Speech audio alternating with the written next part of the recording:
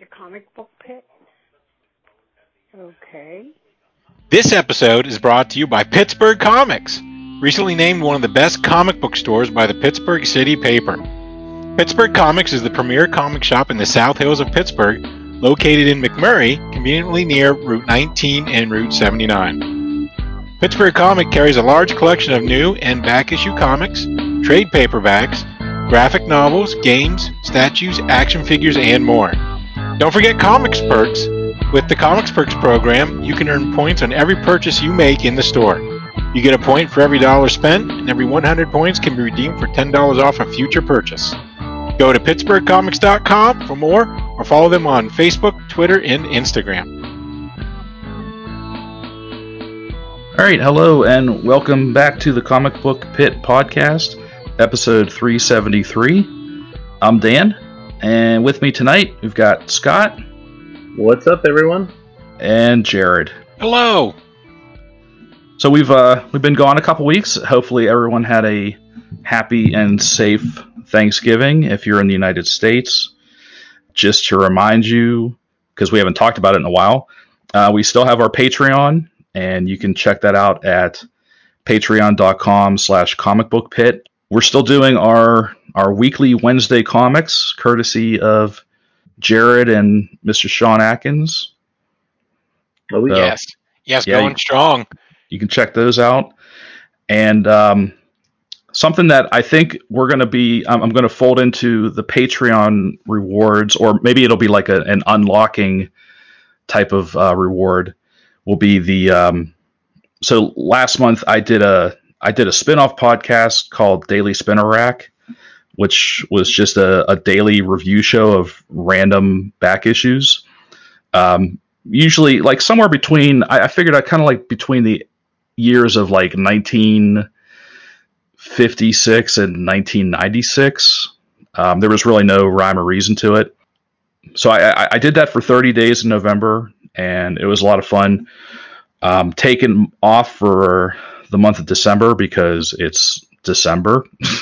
Because the holidays are swiftly approaching, and I am not prepared. I had a lot of fun doing it, but I think I want to, and it seemed like it was pretty well received as far as I could tell from like the download numbers. But I think I'm going to make it like a part of our Patreon. You know, once we get maybe a certain number of subscribers or a certain dollar amount, then that will unlock the Daily Spinner Rack. Oh, There you go. interesting. So you kind of did like Silver Age plus your span, that 40-year span. Yeah, I did a little. Yes, everything from. I mean, I think the earliest I did was some early '60s to. I think I did a few books in the early '90s, Okay, but it was. I was going to say, correct me if I'm wrong. 56 is Showcase 4, and then Probably. which is kind of the line of demarcation for the start of the Silver Age. Mm-hmm. I don't know. Is anybody determined when like that ended and what came next?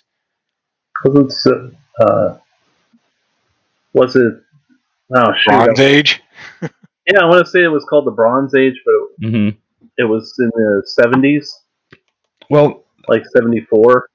So I was just going to 85. Is that giant-sized X-Men?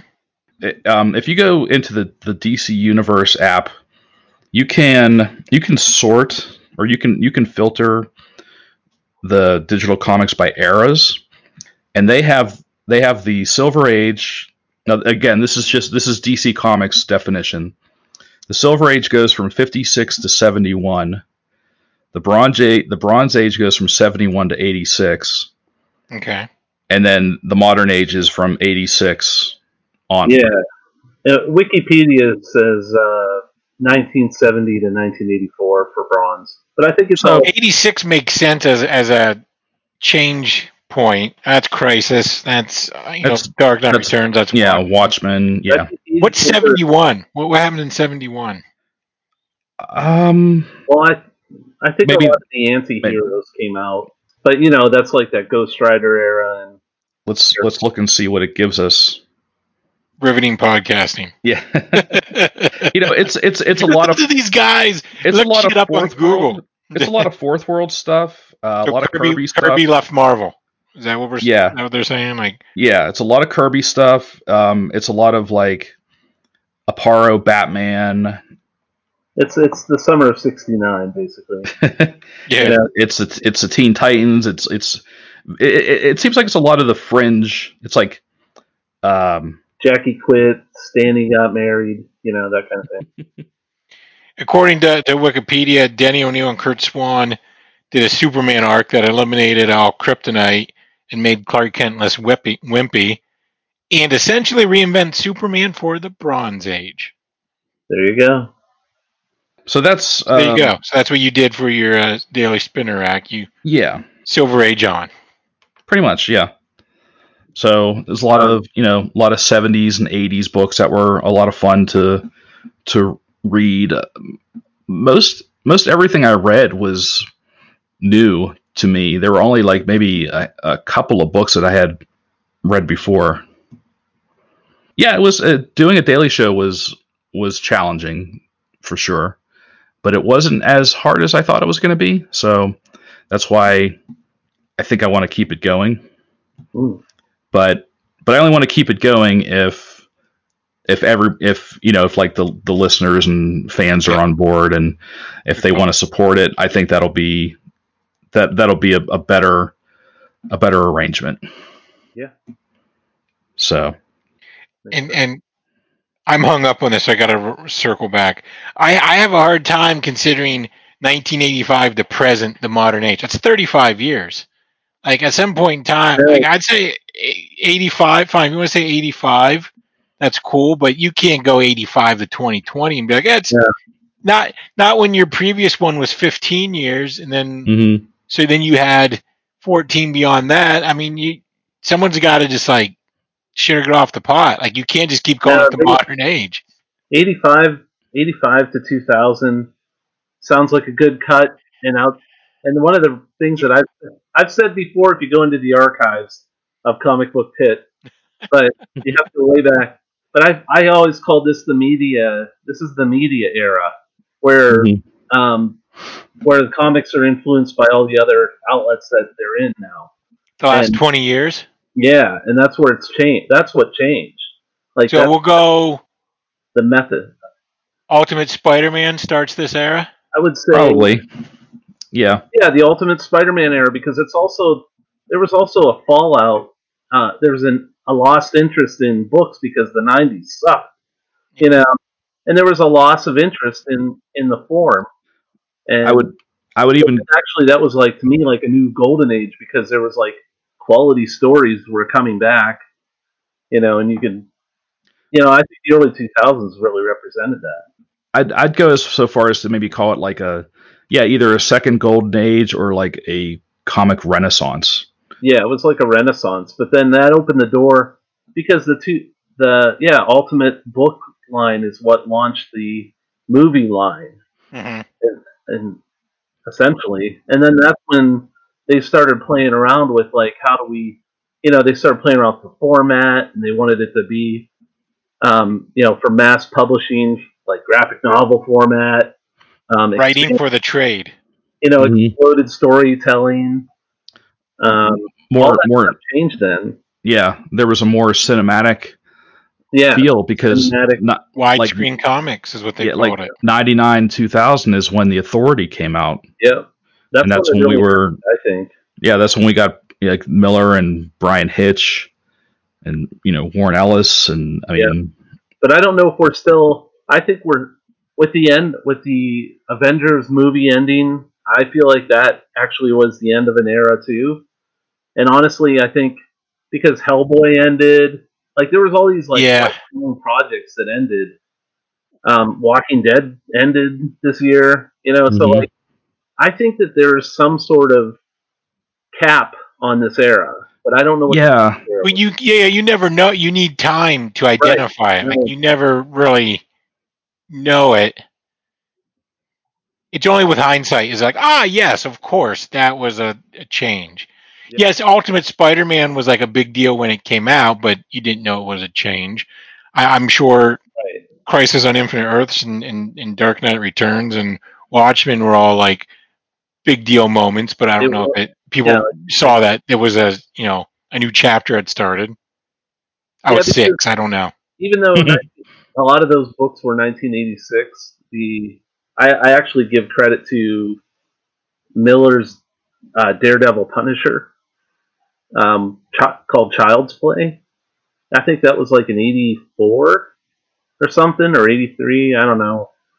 But to me, that's when everybody's like, "Ooh, gritty," Like, well, Miller on Daredevil in general. It's right. when he took the character. I mean, he elevated that character to a whole. He elevated the Punisher in that story too. That was the first time Punisher was a serious guy. Before that, he was just a crazy guy. Mm-hmm. And he made him into a force to be reckoned with in that story too. So I think like that was the catalyst, that launched the rest of, like, everybody's like, yeah, we need to experiment and do dark stories, Well, and let's not forget, Neil Adams and Denny O'Neil with Green Arrow, Green Lantern, and then the whole, Speedy's a drug addict. Death of Gwen Stacy. I mean, there were a lot of. That's going back to the 70s. You're back. Yeah. Well, that's what I'm saying. Like, there were a lot of. I mean, and it kind of goes to what Jared said. Like, these are things that it's not like someone just turned on a light switch. Right. And like, oh, all of a sudden we're in the anti-hero phase. I think it was a lot of stepping stones that got us. It seems like to that point. It seems like there's also an era of disillusionment before there's an era change. So, which we have been going through, right? And I mean, we're going through now. There's an idea, like we're in the midst of it. I can segue into a book with all of this discussion. Well, right. Well, yeah. I was gonna. It got me thinking. Like, we're mentioning all these kind of like all these marquee books that were like leading the industry, and I don't think there's anything right now that's leading the industry. Like, we don't have leading the industry, but this book might as well be Sea Change. Are we going to break into our first review here? It feels organic. I didn't intend it to. Well, go for it. But I mean, I'm okay. So we're talking about Dark Knight's Death Metal, which is what I said should be just called Sea Change, because it's very much a very meta commentary on how it's changing, on where it's been and where it's going, and it is thinly veiled, like the analogy to like what is actually happening within the real world and at like DC Comics in particular, and superhero comics and their impact on the zeitgeist and all that shit. Like, they're practically saying, "Hey, it's going to change. We're going to change. It's changing. Like, this is what happens, and this is where it's going." I mean, they just put it bluntly. I mean, they reveal in the. I don't know if this is where your point's going, Jared, but they reveal in this issue that Batman is dead in the storyline, and he's been leading all the dead superheroes. So, like, to me, that's like a good example of how they're like, yeah, this is it's the past, Yeah. I mean, the whole thing's about like an era is ending, and a new era will be starting, and this is like the break point. So, I mean, it's a fun romp, but I was just like, geez Louise, this is so. They're not even trying to hide it. They're just flat out saying it. Like, it's. Well, I think, honestly, what I think is going to happen. I'm going to talk in the grand scheme here again. But, let's go big grand. I mean, because we can shoot the shit about like, oh, there's the whatever the Batman Who Laughs is now, and Lex Luthor's and the multiverse that laughs, or whatever they do.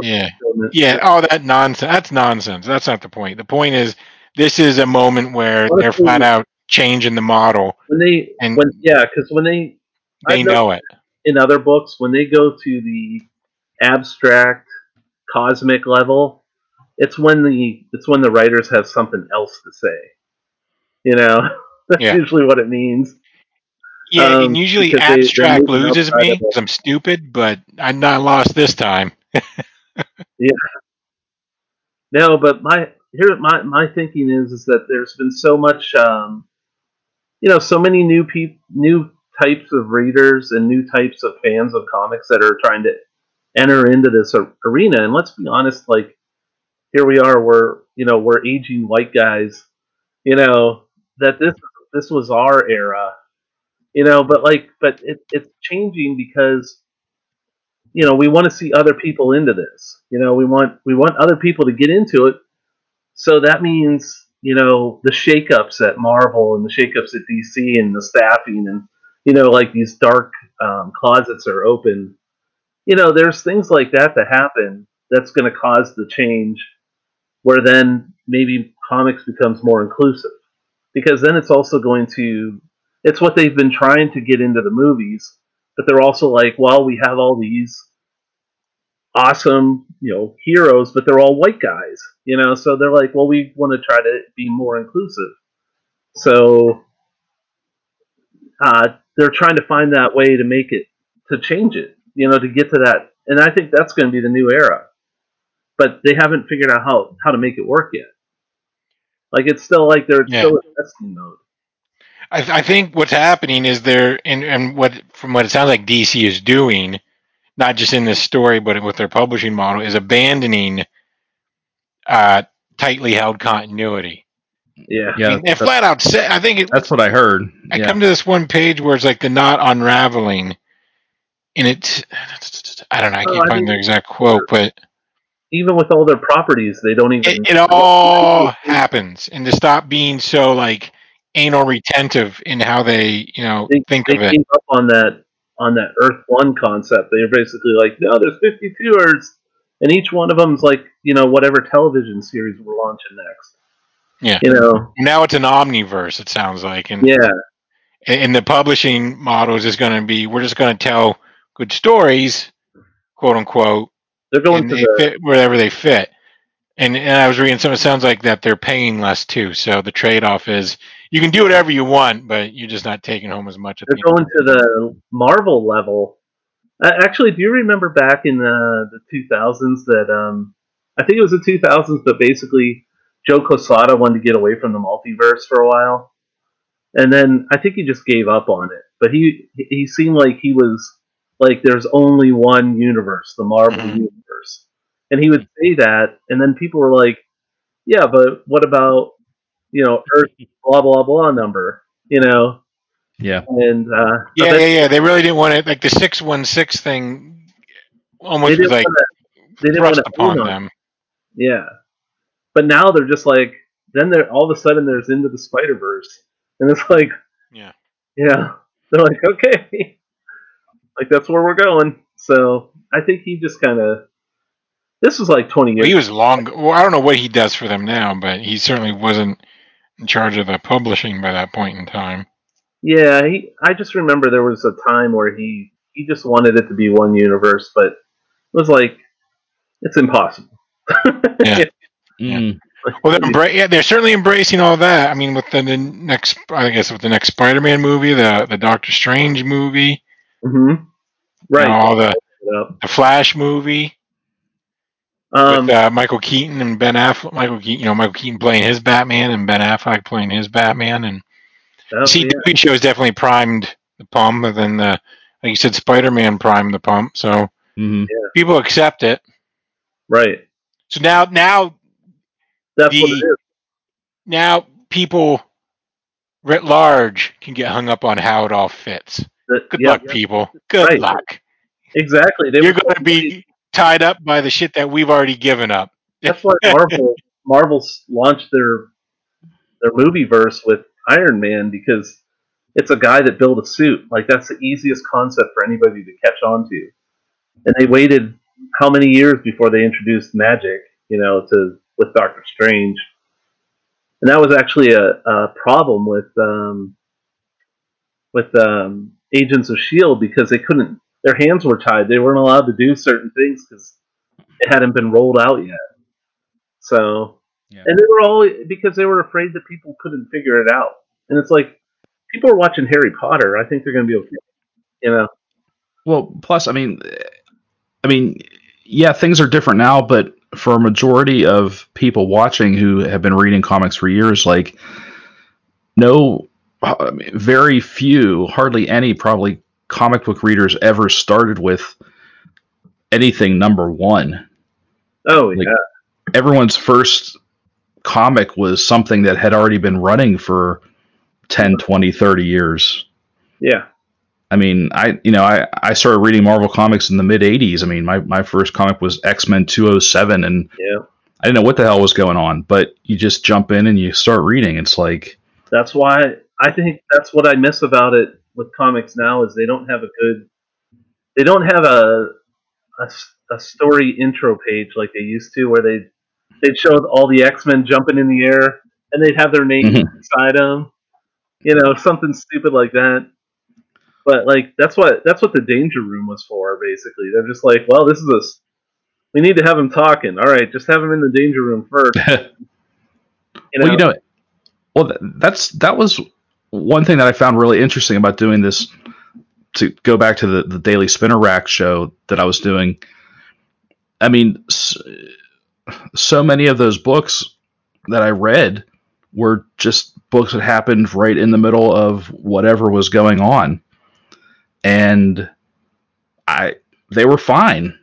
I mean, yeah, maybe I didn't know every single thing that was going on, but it's not like I got to a point and I threw my hands up and like, I don't understand what's going on. nobody needs their hand held. I think especially when you're a teenager and you're just trying to, everything's like a sponge anyway. So you read the books and you're just like, oh, and it's easier now to find out what happened.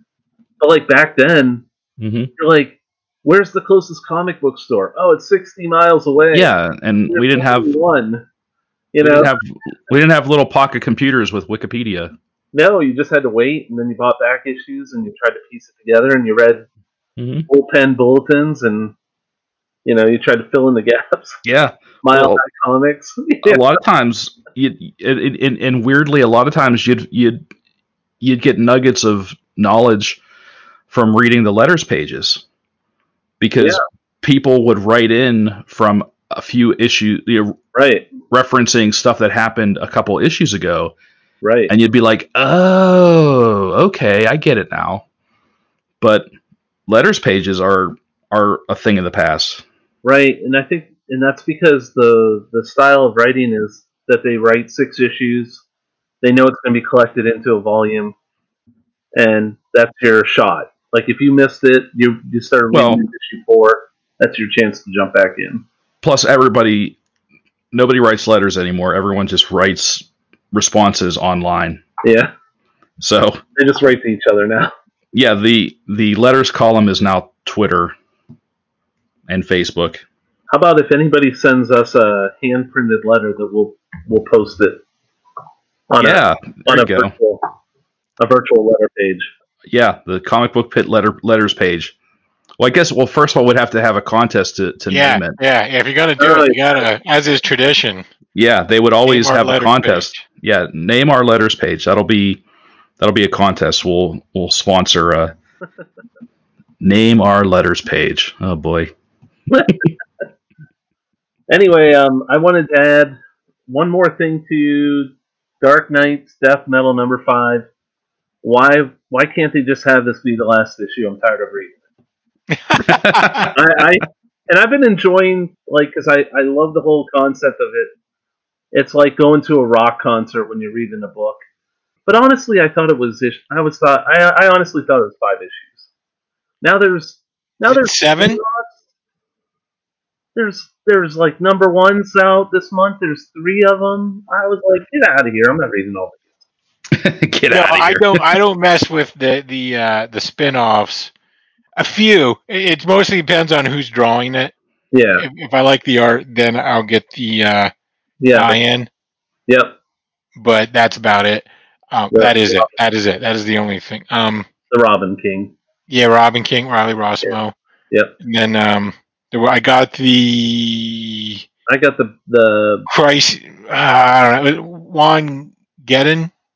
Like drew it. I forget which one it was even. What it was even called? Something like maybe multiverse or Crisis of Infinite Multiverse. I don't know. It doesn't I think matter. that's the one I picked up. It looked cool. Yeah, I Yeah. like the art. It looked cool. Cool. And I knew it was also, like I said, it was a big concept book. So I was like, oh, I always loved that about Silver Surfer back in the day. So I'm like, I need to read the big concept stuff. Yeah. And to see if Jack Kirby's going to appear in it or not, as some sort of higher being. So Oh, I have that book, dude. yeah, yeah, that's Silver. There were Silver Surfers like that where, um, because there was the Maybe it's not in this pile. character called the One Above All, which I think is God, but it also might just be just Jack Kirby.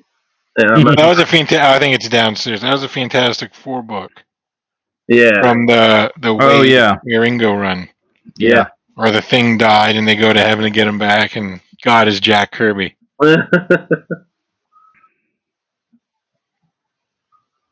The One Above All. Um, so that's it. That's all I had to say about Metal. I like it. It's a Oh fun. yeah, Yeah, I like it. Like you said, it's a high concept story. I like it. It's Greg Capullo. I like him. it's rock and roll too. Yeah, yeah. So I mean, if anybody can do these heady things, I mean, Snyder tends to like to ask questions, but doesn't really like to answer the questions. yeah, Um, well, obviously he's putting these yeah, books out. yeah, Mhm. yeah. And then when he finally is forced to answer them, the answers are can be weak sauce, but it's His answer is whatever. Did you say another 6-issue series? More questions, Yeah. uh, Uh, but it is what it is. It's enjoyable, and it's like I said, very much wrapping up one era of how they do it and going into another. I guess we'll see. We'll see if they do, because these things do that, and then they just like self-reference back.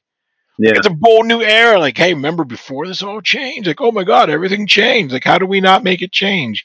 We'll see if they can have the chutzpah to go through with it and change without like having the characters having some sort of existential crisis that they've Yeah. abandoned their comfort of continuity. That's the next metal series, Yeah. speed metal. But Conscience of did they do Continent. that already? What's all the metal? They're out of metal puns. I was gonna say, yeah, they did speed. Hair metal. I guess that's it. I mean, in this book, they even had, there was a Batman who was Gotham City. So I mean, Yeah. they've gone down that well. There was wasn't there a T Rex Batman? Yes. Yeah, yeah. Yeah. So Bruce Wayne's brain was in the robot dinosaur. yeah, they did it all. Yeah. They grounded out the way that Spider Verse did. You know. They sure did. Yeah. So If they can slap a Batman into a scenario, they did it. um, all right. Well, speaking of, I'm going to do my next book. Um, but speaking of high concept books, Terry Moore, who's a favorite of mine, um, infamous for the Strangers in Paradise and all those other great titles. He snuck this one by, and if I didn't follow him on Twitter, I wouldn't have known about it. He did this graphic novel called Ever. Ever the Way Out, I guess is the full title. Yep, it's on the spine. So Ever the Way Out. So I had no idea what this was about. This isn't any of. I mean, this character might have been somebody that he's introduced before, but honestly, the way they, Terry Moore is infamous for like he's like here's a teenage girl and she's just in this story like to start out like who knows what's going on. Um, so the big concept though is that she actually is like the daughter of Lilith, like the original woman, because in Okay. the Terry Moore verse, Lilith was the firstborn of mankind, the womankind, and she, her fall from grace and all that stuff, all these things that I used to hear in college about Lilith and Lilith Fair. But they, but basically, that's Terry Moore's. This book is his, almost like a backstory to his world building. So everything exists. That Terry Moore creates, everything exists in that same Earth. So this is his backstory for angels and Lucifer, Lilith, God, everything. And he centers it around this girl who's allegedly the daughter of Lilith. And it's a crazy concept. Like, I mean, I'm reading like 80 pages of this, and I'm like, oh my god, like where is this going? But what it all came down to was whether or not she could free the Nephilim from hell, and that was the test. Like, and I don't want to spoil how that turned out, but basically, it was almost like a Scott Snyder project because within the last 2 pages, it was like, boop, there's the answer. I was like, okay, like you go through all these pages of world building and introspective type and like human concept kind of, and it's like this is a good read for sure. Yeah, I don't know, story wise, I did feel like it was like a backstory though. I don't think it was like I don't know if it didn't feel like a groundbreaker to me. It just felt like he really wanted to fill in this backstory for some reason. And I don't know if it's to fill in what's already happened or what he has planned in the future. So, if you're a Terry Moore fan, it's worth checking out for sure. Obviously, I'm always a fan of his art. His ability to have super serious cross referenced with comical scenes. I mean, he's an inspiration to me. So, anyway, there it is. Terry Moore, Ever, The Way Out. That's my 10-cent tour. Okay. Well, this might be a good point to take a quick break and talk about one of our two sponsors for this episode. We have you heard Pittsburgh Comics at the beginning of the episode, and now you can hear about Thriftburg. Hot dog! This week's episode of Comic Book Pit is brought to you by Thriftburg. Do you need a gift that's more interesting than a gift card? Are you looking to reclaim a piece of your childhood? Thriftburg is your online stop for all things vintage and nostalgic. From the 1950s to the 1990s, they have everything from retro kitchen, dining, and barware to action figures, games, books, pop culture, collectibles, and more.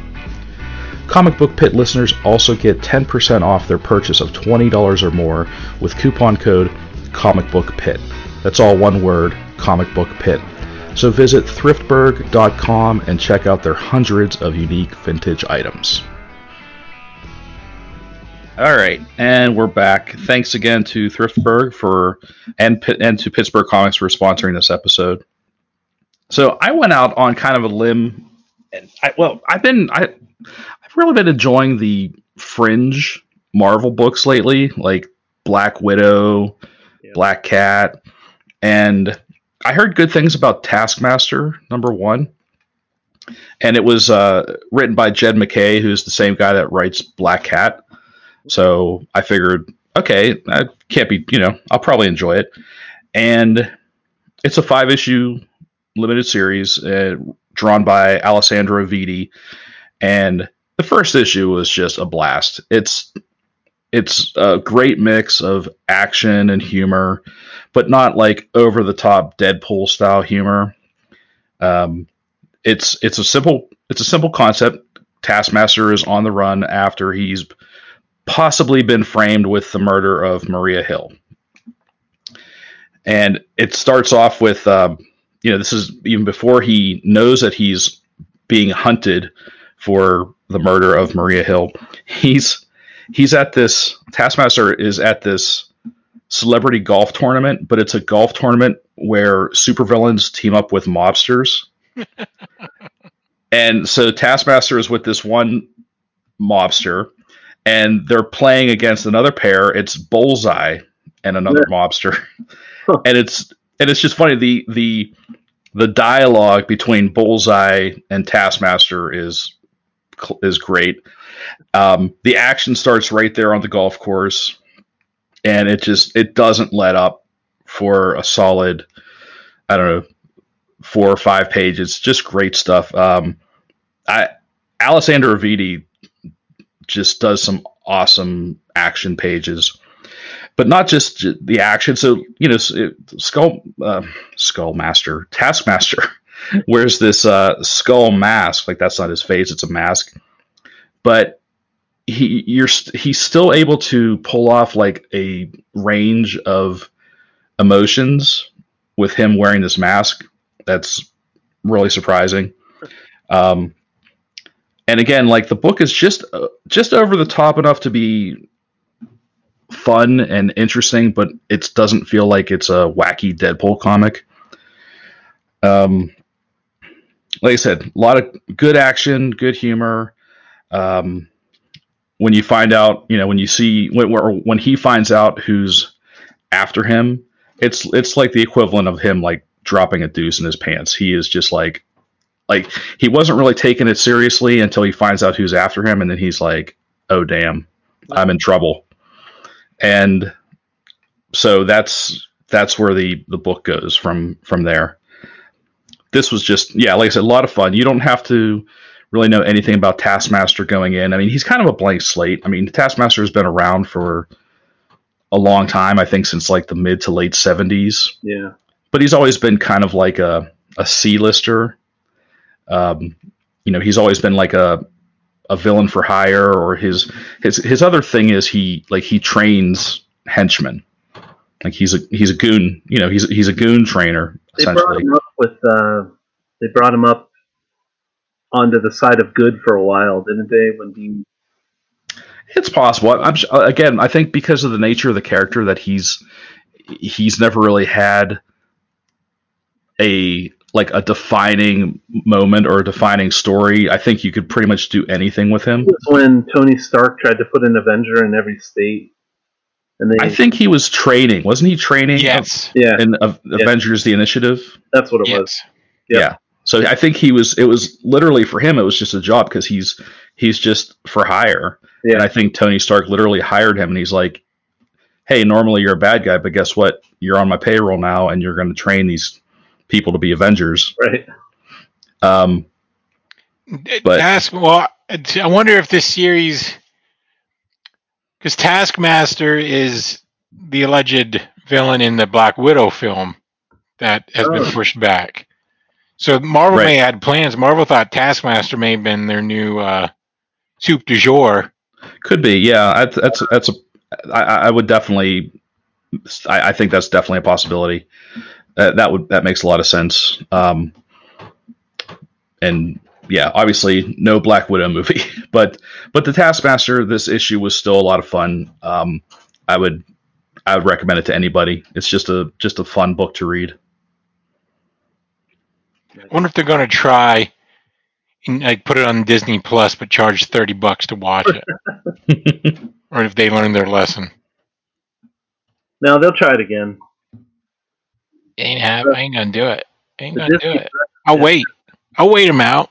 The Disney executives are easily frightened, but they'll return in great. I'm already paying $70 a year to watch. I'm already paying $70 a year to watch Mandalorian.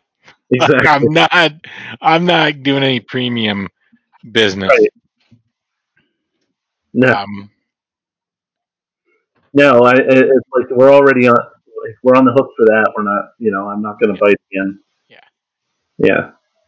I thought I would like it more than I do. What's that? Disney Plus. We watched Herbie the Love Bug, because I was like, I just needed to justify this purchase. We're watching Herbie the Love Bug. It's happening. And then I was like, oh, you sneaky bastard. You're putting the Marvel shows after my 1 year. Yeah. Yeah. Now I got to re-up. I just got my re-up, and I was like, that's by plan that it's literally in the halfway mark of the Mandalorian that they can do the re-up. It's like, oh, good one. But I've heard good things about the HBO one. Oh, I love HBO Max. Oh, Yeah, okay. Now that it's we have a really new good. TV, it's on. Now I have a new TV. The app is on the TV. I don't have to. I had to cast from my phone Oh, okay. before if I wanted to watch content. At least we had like the HBO But then, Go, HBO, whatever that was. Like they're like you can have access to this too, but that was just HBO programming. yeah, Now with Max is the goods. Max is where it's at, and they know what's up because they're putting Wonder Woman on there in 4K at no extra charge on Christmas. Yep. yeah, So I know what I'll be bam, watching. yes, sitting under the tree watching some Wonder Womans on our new big screen.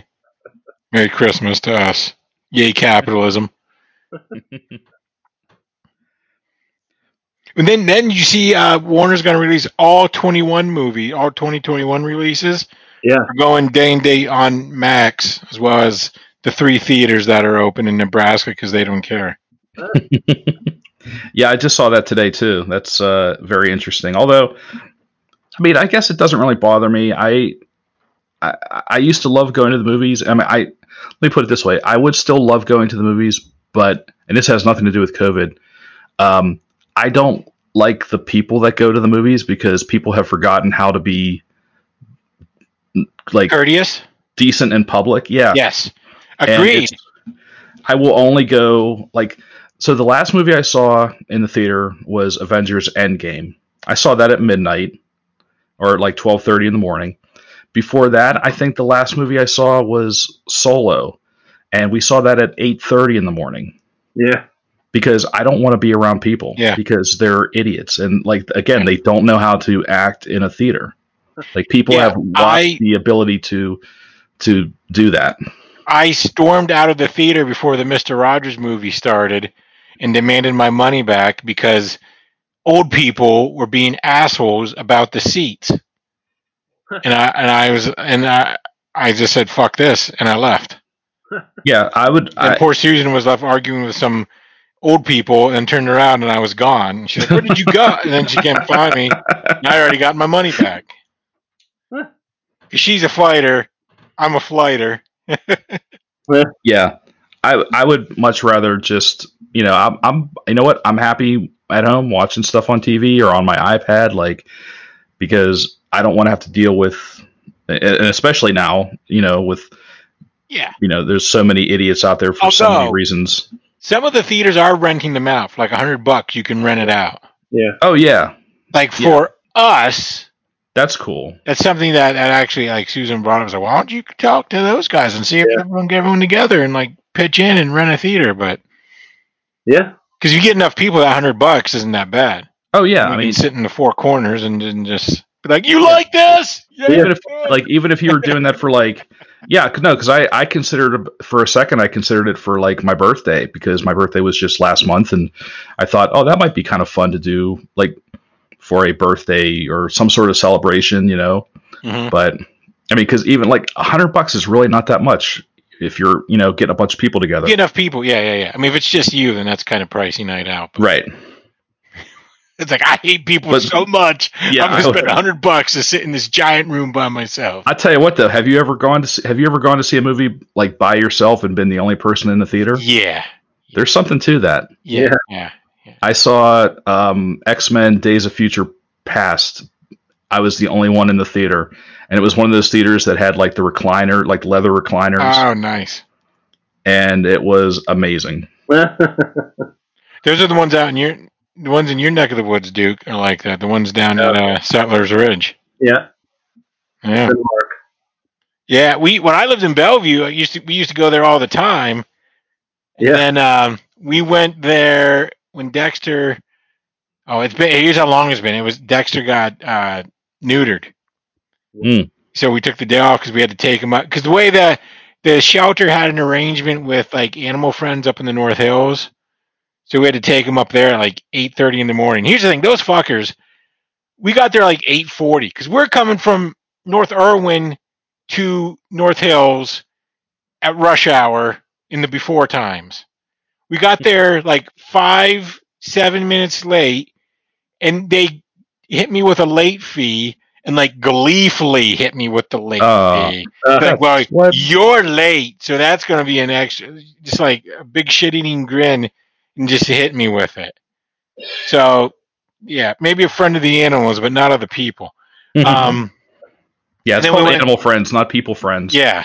It's called Fuck Your Wallet. Yeah. Fat animal fascists. That's what they are. They're not sponsors, nor will they ever be now. And then we went down, so we were like in the vicinity. So we went down there and watched A Quiet Place. And then we were kind of since it was like a Tuesday at like 10:30 in the morning, there was someone else in there. We weren't alone, but it was sparse, and that was a good movie to see like in a theater with no other people. Oh yeah. In those big fat recliners that you just like sit back in and. There was one to kind of bring it back around for a minute to comics. There was one thing. Oh yeah. There was one thing that I got to enjoy, not by myself, but with one other person this week, and that was a 1993 issue of Namor the Submariner, number 44. I've been waiting. You want to talk? We've been talking about moments of change. This so a little bit. So let's tell everyone. It's just a quick backstory. Yeah. Tell people how this happened, Dan. Yeah. So I was away last week in North Carolina. I stopped at a comic store that I like to visit when I'm down there, called Memory Lane Comics in Wilmington. So shout out to them. They have a really cool store. And I hit their dollar section and picked up a bunch of random dollar books for the Daily Spinner Rack podcast. And one of them was this issue of Namor, number 44. And I took a picture of all the books I got, put it on the socials just for fun. And Jared messaged me privately to say, hey, I have that issue too. Let's read it and talk about it on the show. So I'm like, yeah, man, let's do it. Famous last words. Yeah, and I had never read it, and I don't know if like you read it and just forgot about it, or this is a book that I'm sure I got this book out of like one of those Christmas catalog. Oh, like grab bag. One of those multi-pack. Yeah, I sure as shit did not buy this off the shelf. Selling 3 So I probably started reading it when I would have been 13, 14, somewhere around there when this thing fell in my lap. Yeah, so I may have been like read this and been like, oh no, and just tossed it in a box. And now that's where it's been for the last 2.5 decades. So we were talking about letters pages earlier. I found the letters page the most intriguing of this issue because it's all them talking about how like what had just come before and longing for it. So this was like the first issue of this creative team. Like this was how they started. Yes, which is like mind-boggling. Yes, because and it's also like this thing only goes for 18 issues after this, so this was kind of like the beginning of the end. Yeah, so apparently this was after John Byrne had left, and this is after Jay Lee. Yeah, Jay Lee had just left. So previous issue. Yeah.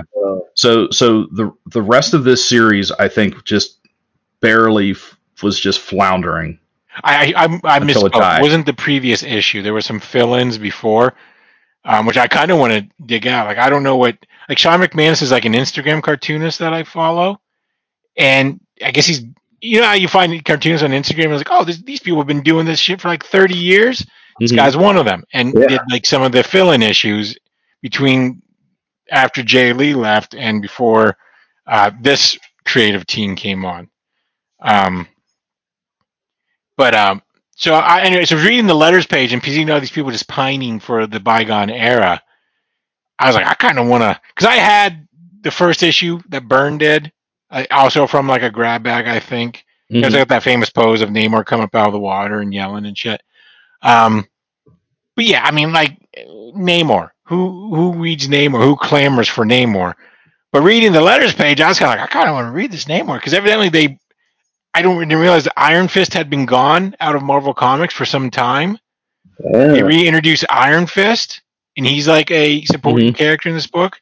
The Daughters of the Dragon are supporting characters in this book, like Misty Knight and Colleen Wing were supporting characters in this book. I was like, what the fuck was this book?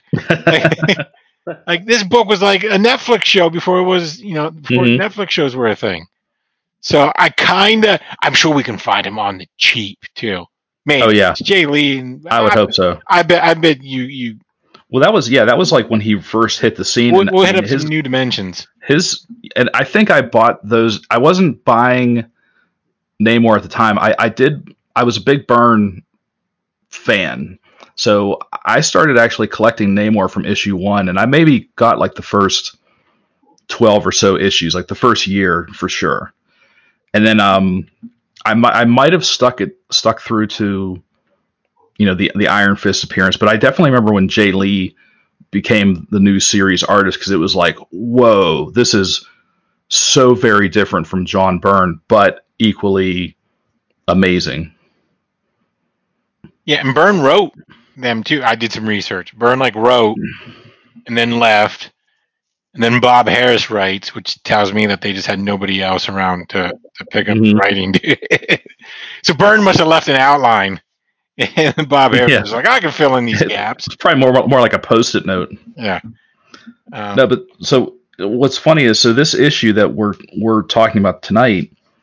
So this was the first issue of the new creative team of.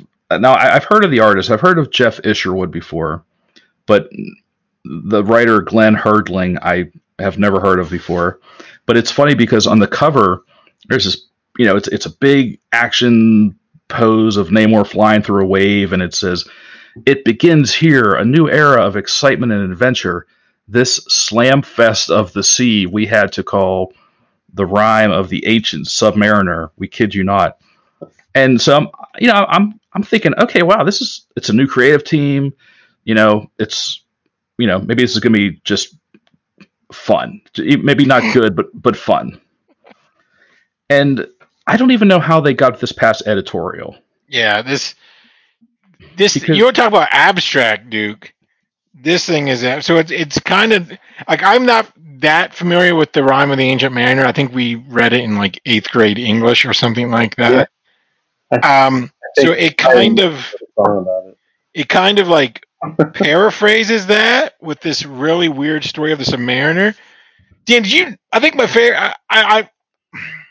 So on the second page, there's a scene where there's these guys on a dock getting ready to get on a boat to go out to, I think they're oil drillers. And mhm, there's an old man standing there watching them, who reveals himself to be the Namor.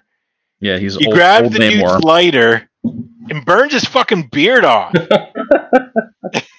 And then when he burns his beard off, his hair turns from white back to black, and he reveals his Namor. Like, Well, part of me was like, "This is fucking awesome!" Like, that dude just well, burned his beard off. well. There is, okay. So that is crazy, because it's like he holds up a bic and he Yeah, just torch. But now, to be fair, there is some precedent for that, because back in the '60s, when Namor, when he was he lost his memory. He was like amnesia. He was an amnesiac, and he was like homeless, wandering the streets of New York with a long hair and a beard. Human Torch, figured out who he was, and he walked up to him, like lit his finger on fire and burned his beard off, okay. and like basically gave him a haircut with his fire finger.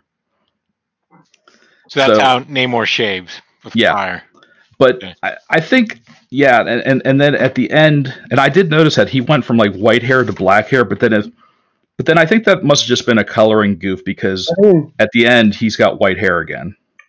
I'll just add the footnote that you guys like the rhyme of the ancient mariner. The first couple lines of it. It says it is an ancient mariner, and he stoppeth one of three by the long gray beard and glittering eye. Now wherefore stops thou me? So they Oh, mention yeah, yeah, yeah. that gray beard right off. That's in Yeah, like, and it's in, yeah. This thing, the dialogue is written in like that rhymey prose. It's the I think poem. they're straight up using The the poem and just adapting it where they need to. to fit Yeah. the story. Okay. This is just for the three of us folks listening. I'm going to hold the page up to the camera. I don't know if you can read that, Scott. Higher. Probably not. Higher. Right there. Oh, yeah. Oh, yeah. It is an aged submariner, and he detains one of three. First off, kudos for you for that literary pool. That's impressive, Scott. I don't know if you just Googled it. I'm trying to look in the reflection in your glasses. I can't see. Here's how my brain works in that I am a metalhead. But I was like, oh, Iron Maiden wrote a song called Rime of the Ancient Mariner. Nice. So then I typed it in. Of course, they wrote the song based from the poem. It's based off Namor 44. Yeah. Yeah. So yeah, and then it's just I don't know what this is. It's like he's remembering some voyage where he's on a boat and there's like Atlanteans with him, but they like but like I don't know what's happening here. It's almost like it's part cautionary tale for this young guy who's getting ready to go on a boat. It's almost like he's telling him this story, and at the end he kind of comes around to the moral of the very long and very unintelligible story, because a lot of stuff happens on this voyage that it's almost like the Odyssey, but Yeah. but different. That's probably the hero journey kind of. Yeah, but it's almost like, so Namor kills a winged character, like he looks like a winged hero, but who's called the Albatross. Oh, yeah. But I'm sure in the actual poem, the captain of the vessel probably killed an albatross, and that changed. It's almost like he was cursed after that, because everything from that point forward went bad. Like Namor killed this character, the albatross. The boat got stuck in ice. The water was poisoned. His fellow Atlanteans ran out of like water that they could breathe in their helmets. Thanos and Death show up to like roll the bones. Like, wow. No, literally, like, yeah. they roll dice, and Thanos wins his wings off his, like he literally rips his wings off his ankles, so then Namor can't fly anywhere. He's stuck on this boat. He can't swim anywhere. His Atlantean crew are frozen, and so he's stuck looking at them for however long. There's demons, there's mer people, It's a off-model Mephisto that's on this one page. Yeah, it's just so weird. He comes in contact with. Do you remember Wood God at all? No. Yeah, exactly. So this is your jump on point. Yeah. So this is what they decided to do with the new creative team. They decided to tell now as a 47-year-old adult who's read a couple of things here and there, like this wasn't a typical comic, but I could read through it. I could kind of understand the allegory and understand the language and see where they're going. But this was not like, if you were just some kid picking this up off the rack or off the newsstand, you wouldn't know what the hell was going on. Boring. Yeah. I would say that this fits very well into the 1993 mindset of like, Image Comics, like trying to, like maybe Marvel's like, well, we got to act like them, Well, yeah, I mean, and I don't know who this was for. At this point, not only were they telling a crazy story, but yeah, I mean, Image was probably poaching all the top talent. So whoever these guys were, yeah, they just stole Jay Lee for whatever, and Hellshock and whatever he did before that. And I mean, it's passable art. It's not great art. It looks like it was kind of rushed. This is like the. There's a few good pages. This is what bankrupted Marvel. This is like that era of just mid-90s, just done Just Marvel shit. they just mailing it in. Yeah, and not knowing, probably thinking they were spinning something great. Yeah. Like it, So I'm morbidly curious to see like what did they do for the second issue of the new creative team? Did they actually tell a real story? yeah, I want to go get like what, maybe 46, 47, find the letters that Mhm. in response to Oh, that would be 44. awesome. Yeah, we have to. I feel like we have to find out what we have to read people's responses Do some journalistic investigation. to this Yeah. issue. Absolutely. Yeah, we're on it. We're gonna find those issues. Like I So said, the letters before were just like, "Hey, we missed when this book was awesome."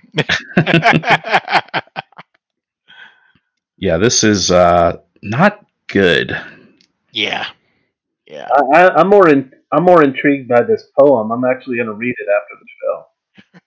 The poem. The poem itself was, I mean, actually wasn't bad.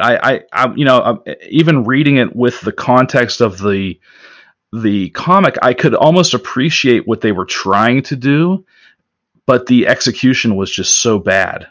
Yeah.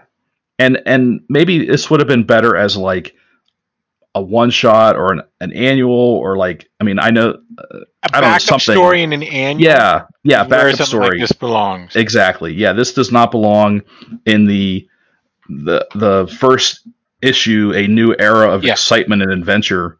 and it sure as hell ain't a slam fest. I was about to say that. I was like, what kind of what I feel like your definition of slam fest is very different than Yeah, ours, Marvel. be slamming it into the garbage can. Yeah. So Not me though. It's going back in the box in the basement. I do have subsequent. I think I do have 45. Dan, oh, do you? I think so.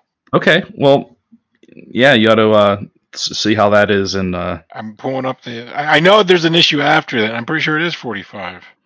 I'm checking the spreadsheet well, I'll now. say good luck with that cuz I do not have it and No, go back to North Carolina and buy it. Poem. I'm going to read the poem and then I'm going to watch the Iron Maiden video, or not the video, but listen to the song. And then someday I might actually read that issue of Submariner or I Navy. do have 45 downstairs. I'm gonna go get it once we're done here. Duke, I'm actually gonna give this to you. You do Merry that? Christmas.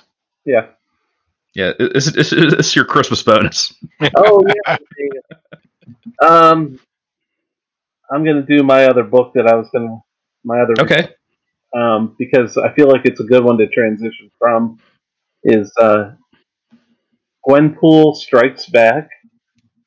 This is the sequel, five issue miniseries to the blockbuster Gwenpool series, um, which was not a blockbuster. But basically, the backstory for Gwenpool is that she was basically been literally just a cover spoof, where they were doing Gwen Stacy in the roles of different characters, and they did Gwen Stacy as Deadpool, and she became Gwenpool. Well, then they decided to launch a series because that cover was so hot.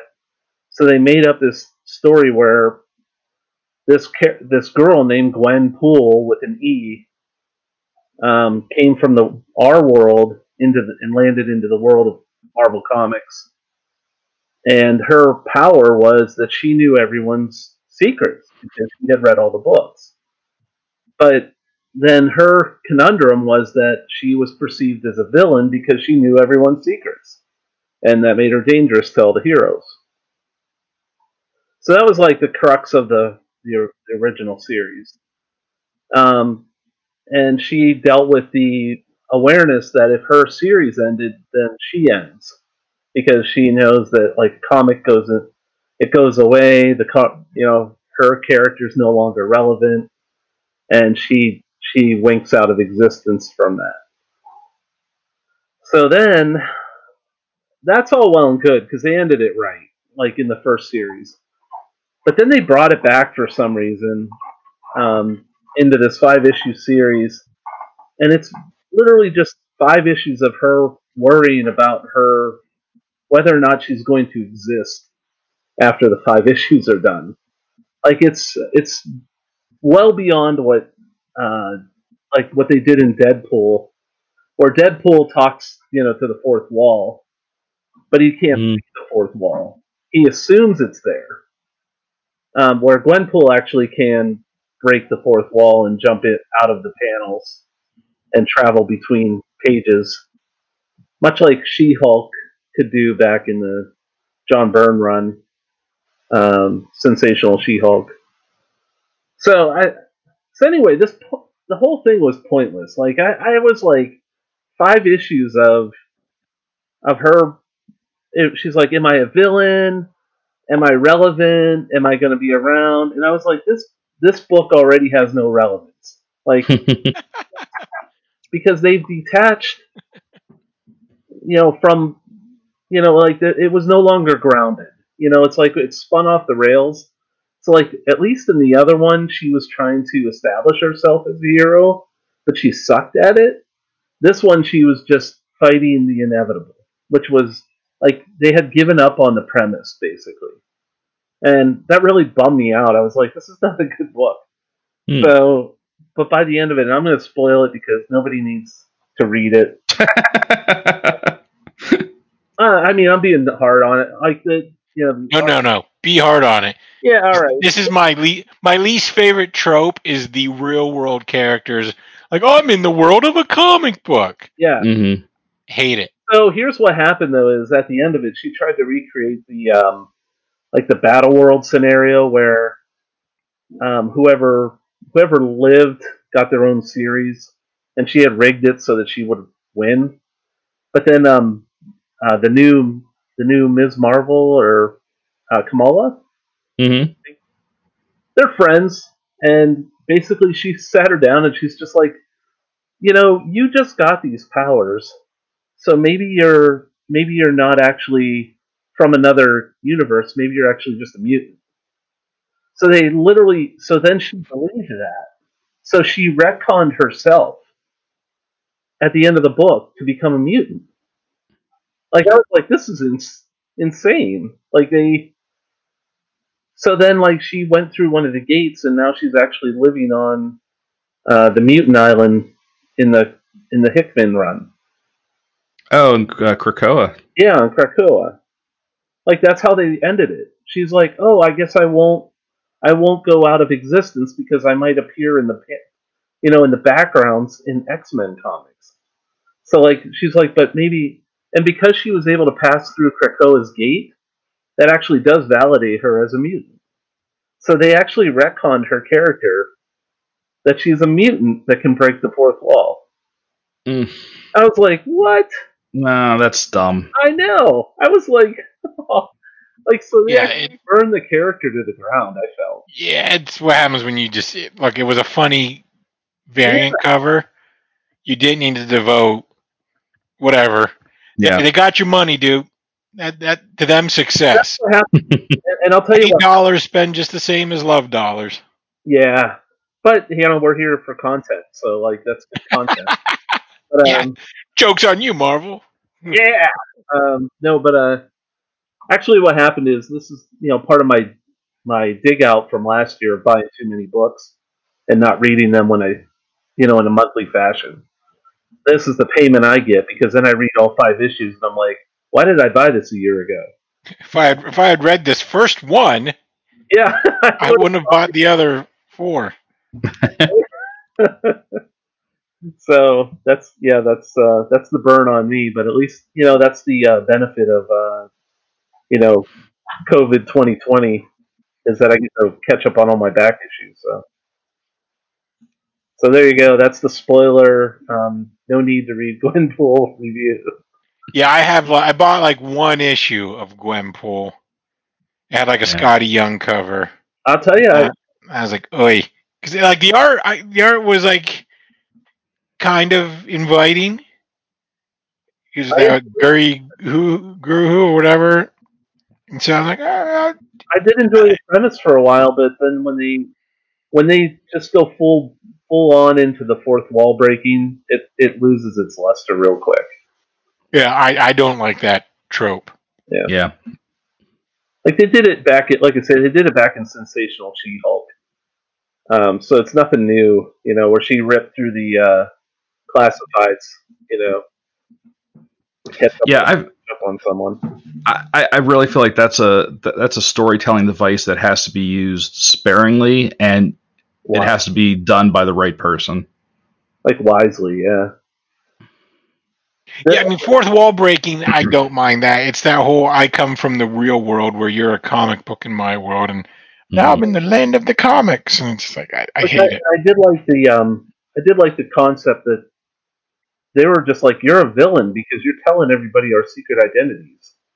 Mm-hmm. They were Matt, and she's like, no, I thought I was a good person, and they're like, you hang out with villains, you take on mercenary jobs, they're like, you're. I would say I think one of the only stories I really enjoyed that it was that character taken out of the real world and put into the comic book world was I know what you're gonna say. Yeah, Mark Millar's 1985. Yep. Yeah, that was really well. That was probably the best one. Yep. Or the only good one, I should say. See, and I did not read that series because of that very reason. I don't like the concept. You should give it a shot. You might. This one might be the exception. Or just go back and listen to our review on Comic Book Pit. Okay. Probably about 100 episodes ago. Oh yeah, I don't even know if we were doing the show when that came out. I remember. Yeah, because that series I think predates. Actually, I picked it up and read it all together, and then I think I reviewed it on the show after that. I remember finding it somewhere real cheap in hardcover, but I don't remember. It's yeah, I'm sure maybe we probably mentioned it at some point, but I don't think I was reading it like day and date. Like I don't think I was reading it as it was coming out. I didn't really read it until after it was collected. Oh yeah, me too. But it was surprisingly good. It really shocked me how they pulled it off. Yeah. So I would say that's probably one of the only stories that really nails the real world character in a comic book world setting. Yeah. So. I don't know if I'm going to try our search engine and see if I can actually find it. Yeah. Well, that then goes back to you're saying like a skilled creator. Exactly. Yeah. Okay. Well, I guess the last book I'm going to talk about is Suicide Squad numbers 10 and 11. These are the last two issues of Tom Taylor's run on Suicide Squad. This is the end of the series. Whoa. And I was really, really bummed to see this go. This was from issue 1. It's just been a fast-paced action fest, like an action movie, but never at the expense of character. And not only that, but from issue 1, they served up a host of brand new characters. But it was quite a feat to actually make me care and feel invested in these characters. And it's just proof to me that Tom Taylor did right by this book. Nice. And I know I've mentioned this book recently because there was a plot where that the Suicide Squad found out that Blue Beetle, Ted Kord Blue Beetle, was the bad guy, the man behind the curtain. And I think in issue 9 there was a cliffhanger where Floyd Lawton, aka Deadshot, and Ted Kord both went out of the window of this high-rise office building, and they had been hinting for a while that Deadshot was going to perish in this book, and I was hoping it was going to be kind of like a bait and switch type of thing, but sadly, R.I.P. Deadshot. But he went out well, and as it turns out, there was kind of a bait and switch because I'm not going to give the whole thing away, but but the actual Blue Beetle was not behind the villainy of this book. He was not the big bad. Okay. Someone was impersonating him. For a book called Suicide Squad, where you expect characters to die, there was definitely a lot of weight given to Deadshot's death, because I mean he's been a staple of this book since the 80s. I mean, he's always been on the Suicide Squad. Right. But it was surprisingly it was Harley who really, you could tell, like, without even like her saying a lot, like just her body language, you could tell that she was taking it hard. And there was even this one scene where the team is still fighting their way through this like this island of mercenaries and villains. This is after Deadshot has already passed. She puts on his mask to keep, like, when she has to keep fighting, like she puts on his mask, and I was just like, that's just kind of cool, kind of like how she's going to remember him. Issue 11 was just a nice conclusion to the whole series. The short-lived, unfortunately. They managed to tie up a lot of loose ends, but still leaving a door open for this group of characters to come back. This series, like I said, it just surprised me from issue 1. Like, I've never been a Suicide Squad reader, but when you say like all killer, no filler, I mean, that was this book from issue 1. It was just really good, and I'm definitely sad to see it go, because it was one that I looked forward to, like, month in and month out. R.I.P. Deadshot, R.I.P. Suicide Squad. It'll come back. Well, if it, I hope you're right, and if they do, I hope it's the same creative team, because Tom Taylor was just next level storytelling in this book, and the art by Bruno, I think it was Bruno Redondo. Just something we're not, I think it's a sad commentary, but I feel like we're not used to a consistent creative team on any book anymore. Like, we're conditioned to not expect an artist to last more than like a handful of issues. But this guy, he was the artist on all 11 issues, and it was just terrific stuff. So I'm looking forward to see what he does next. Very nice. Well, that's all I have. I don't know if anyone else has anything. I can't remember. No, I think so. We're doing that. We mentioned the comic strips earlier, the comic book pick comics. Yeah. We I think passed the midway point for our season. Ooh. We're talking about having some bonus podcasts. The man and I got to talk to you. We'll have to have a meeting post show how we're going to do it. But we'll be doing a bonus podcast, bringing back the old Sequential Underground as a way to recap our seasons and what went into a little behind the scenes of making these comic strips. So a little more bonus action beginning on that patron piece. You can get that. Yeah, and not only that, but we have our other hosts, Kate and Link, our married co-hosts. They have put together a show called R2 Yen, which is their discussion review show about manga and anime, stuff like that. And there's going to be I have a new episode from them in the can, just getting ready to post that. Some other cool content that we have to offer. Yes. Well, yeah, so as always, you can find all that stuff on patreon.com/comicbookpit. And you can find us on all the major social media platforms, Facebook, Twitter, and Instagram. You can listen to us on Apple Podcasts, Amazon Music, iHeartRadio, Spotify, Stitcher.